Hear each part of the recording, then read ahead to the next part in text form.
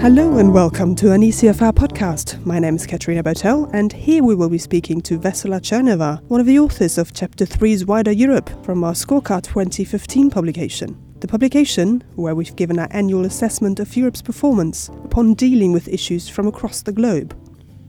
Last year, the EU faced big relations challenges with the wider European region, particularly with regards to the situation between Russia and Ukraine. Vesela Cherneva, ECFR's director of the Wider Europe programme, also saw stagnation as a main theme when looking at other sub-regions, such as the Western Balkans. On Bosnia, there is hope that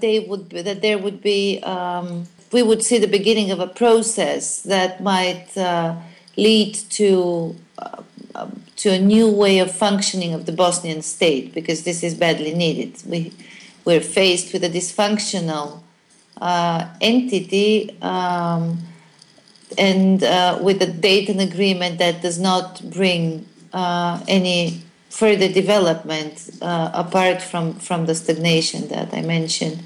On Macedonia, I am not that hopeful, simply because it seems that the current status quo is beneficial to the political elite of the country, but also because there is no creative way right now, obviously, to cope with the name issue.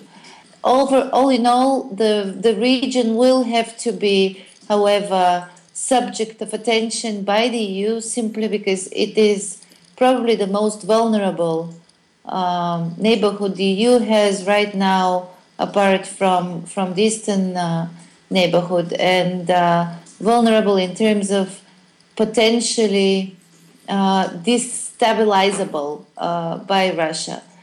This is something that some member states are already paying attention to and are going to probably address in the next months. In Scorecard 2015, other areas in wider Europe that did not show much progress were in Turkey, where bilateral relations with Turkey and rule of law, democracy and human rights in Turkey were not effective. Cherneva even sees a slow deterioration when it comes to how the EU addressed these issues. The relationship with Turkey did not improve because the EU did not find a way to probably to talk to Turkey in a different on a different channel rather than the accession negotiations.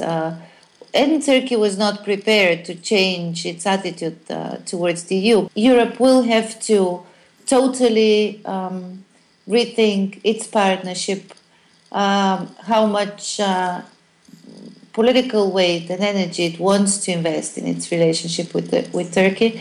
Also on issues like energy, which is blocked through the fact that the energy chapter in the negotiations was blocked.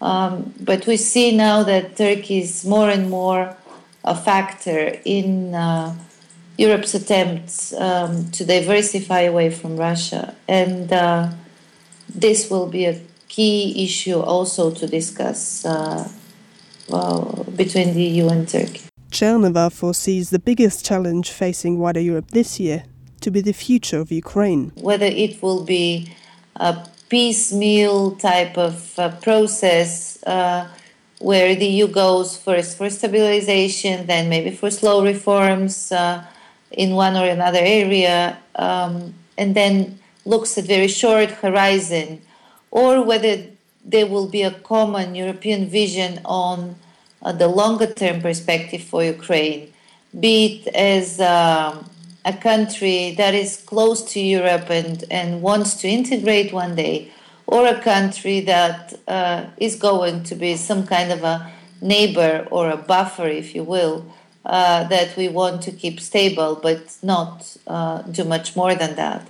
These are different scenarios and different visions, and this year will be very important to decide what the EU really wants from Ukraine and in Ukraine, and to which extent the EU will succeed in achieving those goals will depend also how the crisis in the relationship with Russia will actually evolve, because Ukraine is ultimately the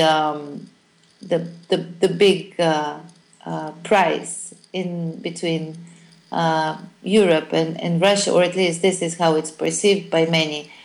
So inevitably, the EU will have to choose one way or the other on Ukraine. You can find a download of our publication, Scorecard 2015, as well as background information to our annual scorecard research and the full data on our website at ecfr.eu/scorecard/2015.